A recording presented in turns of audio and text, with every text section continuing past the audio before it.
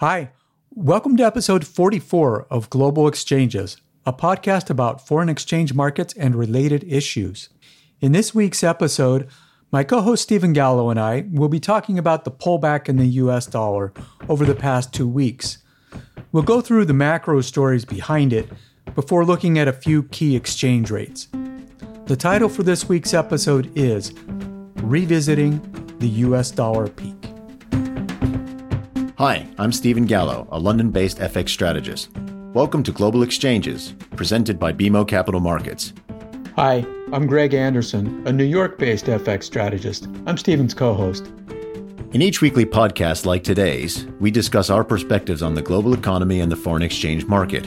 We also bring in guests from the FX industry and from related financial markets, like commodities. We strive to make this show as interactive as possible, so don't hesitate to reach out by going to bmocm.com/global exchanges. Thanks for joining us. The views expressed here are those of the participants and not those of BMO Capital Markets, its affiliates, or subsidiaries.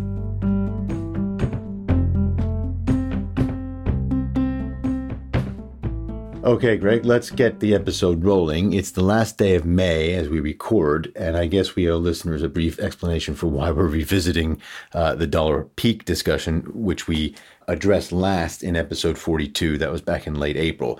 The first reason is price action in late May, dollar negative. Dollar China turned after touching 683, and euro dollar hit a low of 103.50, both on May 13th. So the dollar index peaked on that day. And I think importantly, that was after the May 4th FOMC. So we're looking at a 3.9% drop in the BBDXY since that peak as we end the month of May, but it is still up 3% on the quarter and up a little under 5% year to date. So let me toss it over to you. Let's get your thoughts. Let's get you to weigh in on a U.S. perspective for the dollar decline. Let's start there. Okay, so I'm going to give you 2 or 3 answers there. First, Fed hike expectations backed off a bit.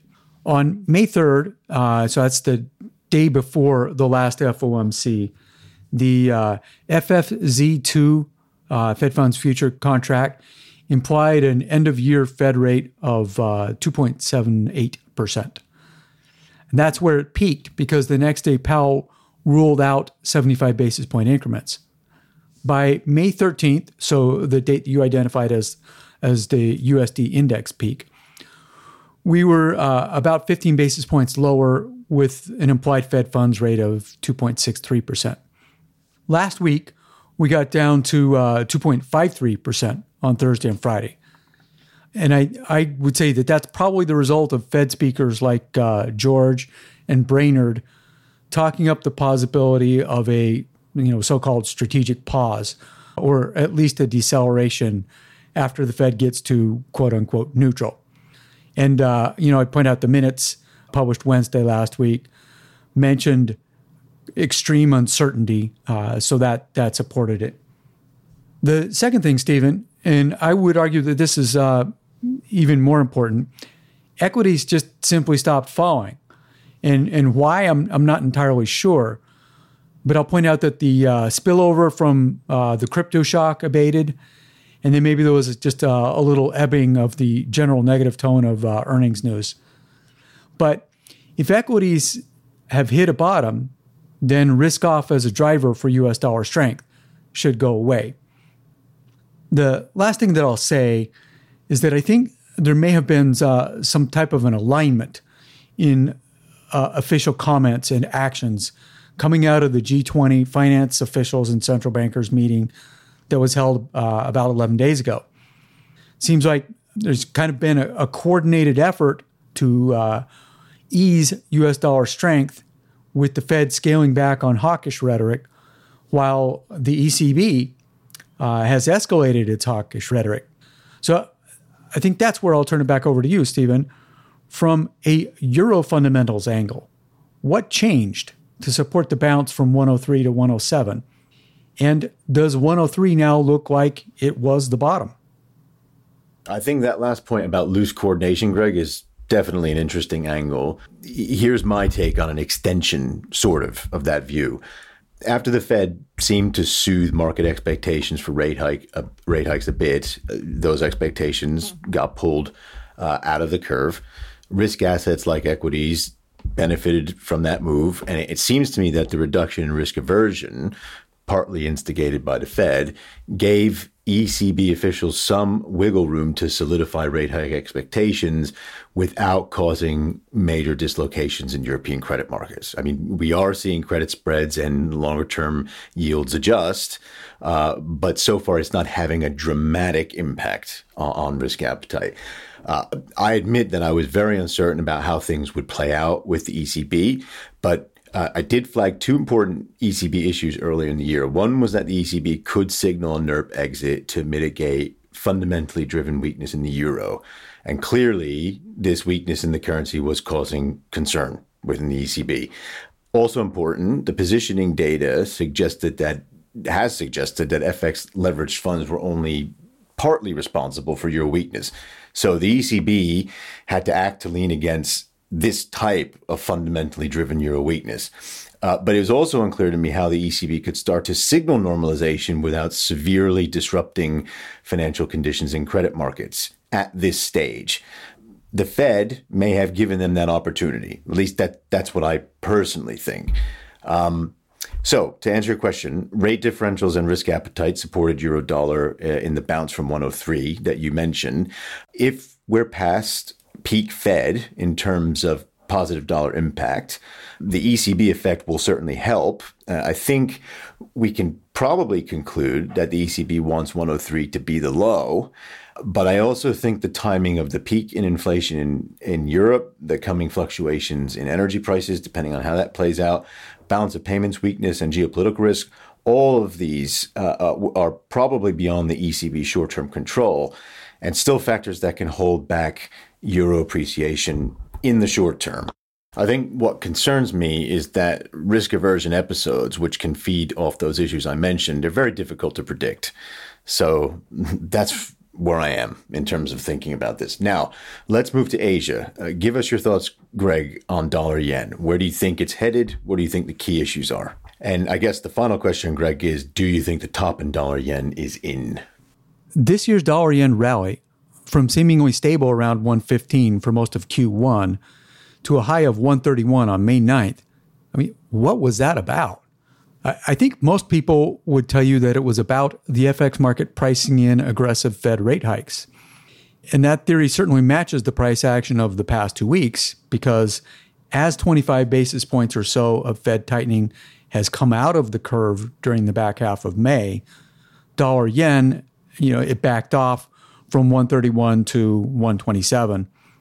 I would argue, though, that there's another variable at play that's just as important for dollar yen, and that's the price of Japan's number one import, energy, aka oil.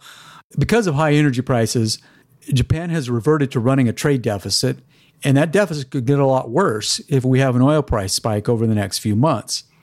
Given the tight inventories in the oil market, and that's even with all the lockdowns in China taking away some of the demand, I think that an oil price spike at some point this summer is a fairly high likelihood. I mean, we haven't even reached hurricane and air conditioning season yet in North America.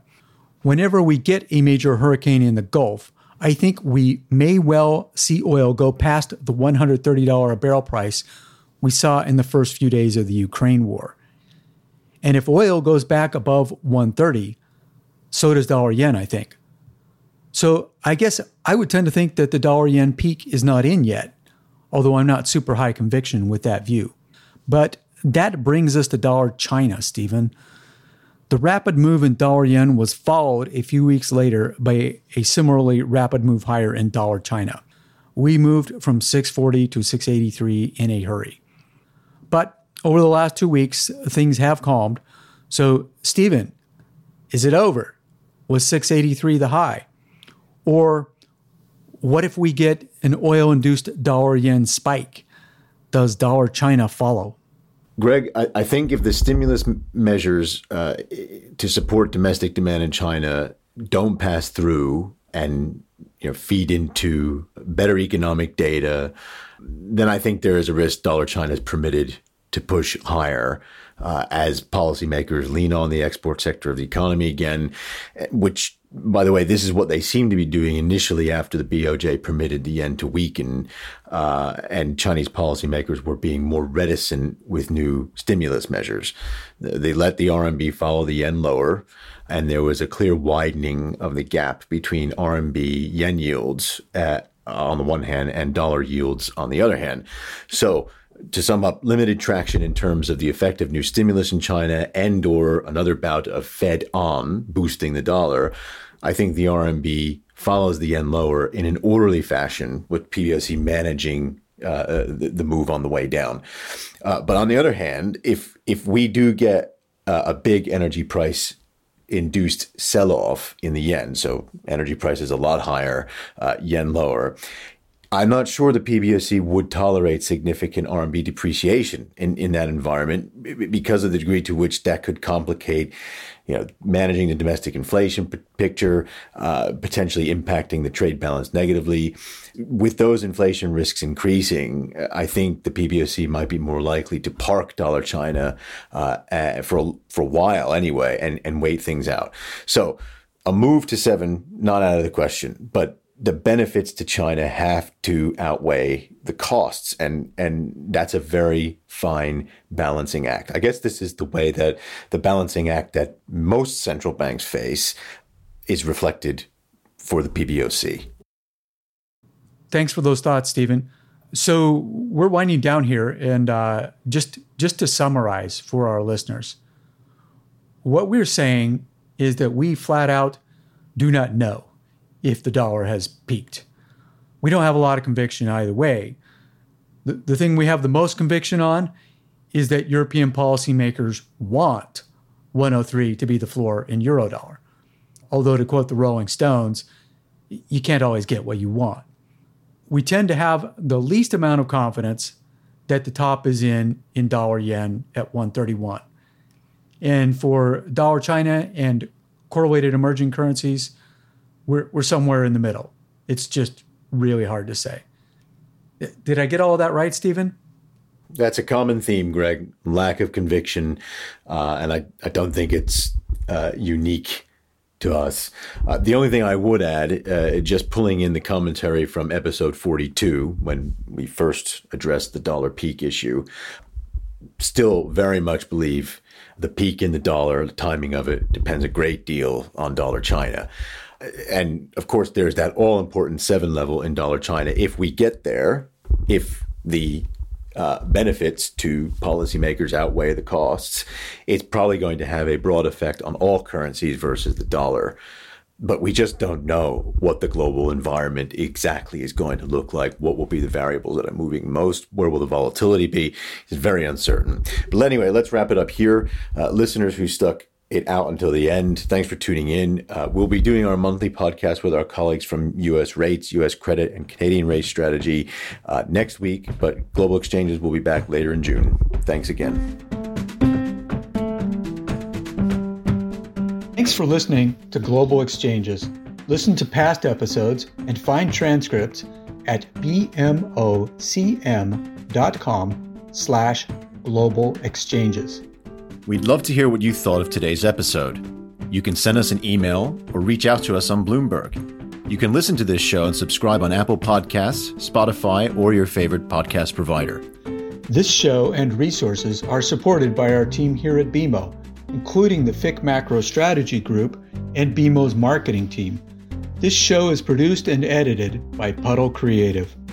This podcast has been prepared with the assistance of employees of Bank of Montreal, BMO Nesbitt Burns Incorporated, and BMO Capital Markets Corporation. Together, BMO, who are involved in fixed income and foreign exchange sales and marketing efforts.